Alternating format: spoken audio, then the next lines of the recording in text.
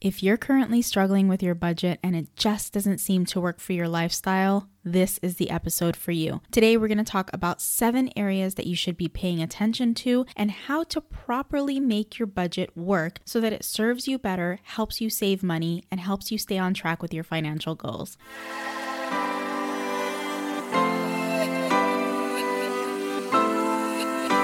Hey there, and welcome to the Marshmallows and Money Podcast. I'm your host, Gina Zachariah. I'm a wife and mom of 2, a personal finance educator, and a debt-free money-saving ninja.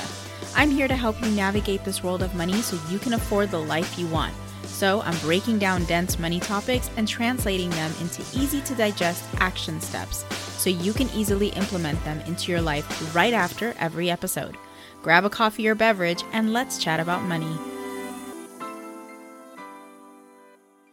Listen, a budget is just a plan for your money. It's basically a list of your priorities written down in dollars and cents. But you know that if you don't have a plan with set goals, it makes it really hard for you to follow through on that plan. It's the same thing with your budget. So the first item of business is to get crystal clear about your why.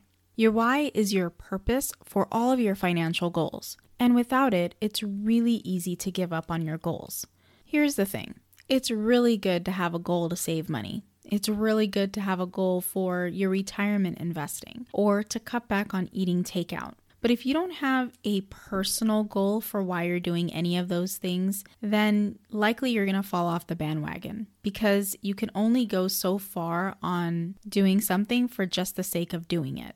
In reality, as humans, we don't know how to go forward without having a carrot in front of us. So having your purpose for why you're saving money or investing or changing your spending habits is going to be key to being consistent with your budget and sticking with it for the long term. The second item of business is that your budget often fails because you've taken a cookie cutter approach. I always advise that when you're looking at your budget, it's got to be a personal living document. It's got to reflect your personal lifestyle, and it's got to be unique to the things that you want to afford. So having a cookie cutter approach just doesn't work because trying to fit in your lifestyle with something that is considered a standard just isn't realistic. So moving forward, your budget needs to mirror your lifestyle. Ditch the cookie cutter approach and be realistic.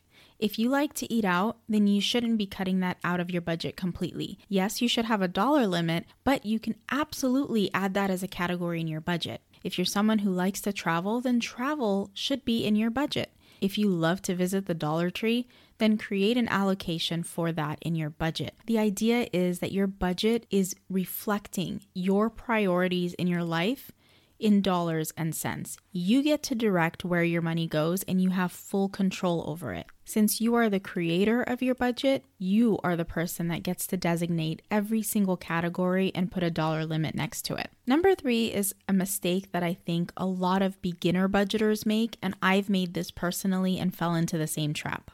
We only add bills and debt to our budget.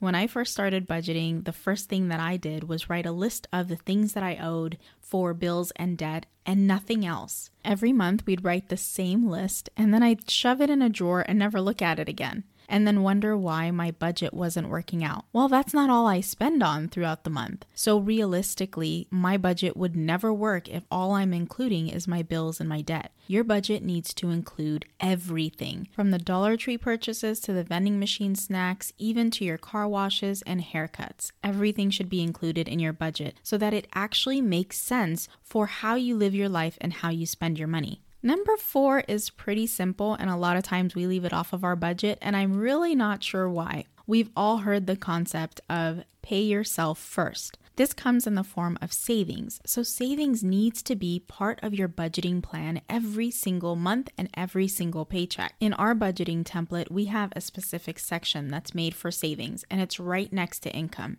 The reason why I have it so high in our template is to make sure that it is high priority on my list. Savings is the one place that you can start controlling your financial security. When you can save your money, you can start building your wealth, you can start investing, you can start saving for emergencies before they happen, so you no longer have to rely on debt. Saving your money is essential to being able to afford the life you want. So savings needs to be a high priority, and you need to include that in your budget. Cool? Cool.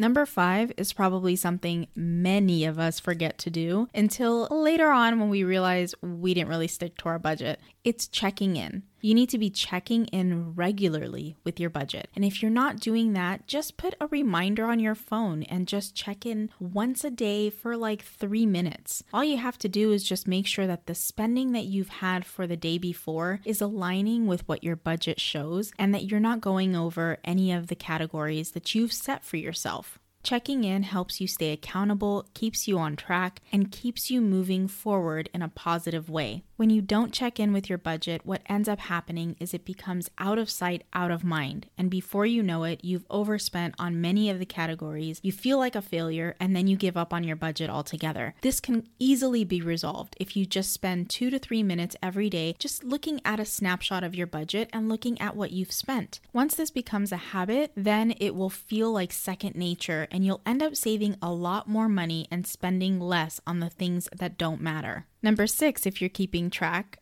is getting to zero. A zero-based budget is really important because it basically says that you are designating every single dollar of your income to a specific purpose. And if you're not getting to zero, that means that you have extra money that you haven't allocated anywhere, which tends to mean that that money is going to be spent on impulse purchases. So if you are new to this and you have never created a zero-based budget, make sure that your income minus your bills, minus your debt, minus what you've saved, minus all of your everyday expenses gets to zero. That means that everything that you have gotten in income has been allocated properly to the categories of your choosing. That way you don't leave your poor dollars confused and lost and not know where to go, and they end up being spent on something that you really didn't need. Because it's up to you to take care of your dollars.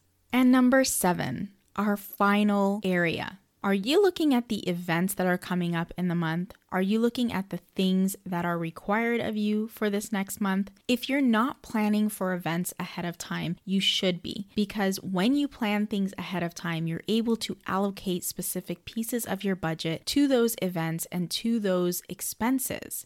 Because the last thing you want to do is get into more debt because you didn't plan for something. So pull out your monthly calendar and take a look at what your month looks like. Do you have events coming up? Do you have a vacation coming up? Everything and anything that can be planned ahead should be. That way you can afford the things that you want without getting into further debt.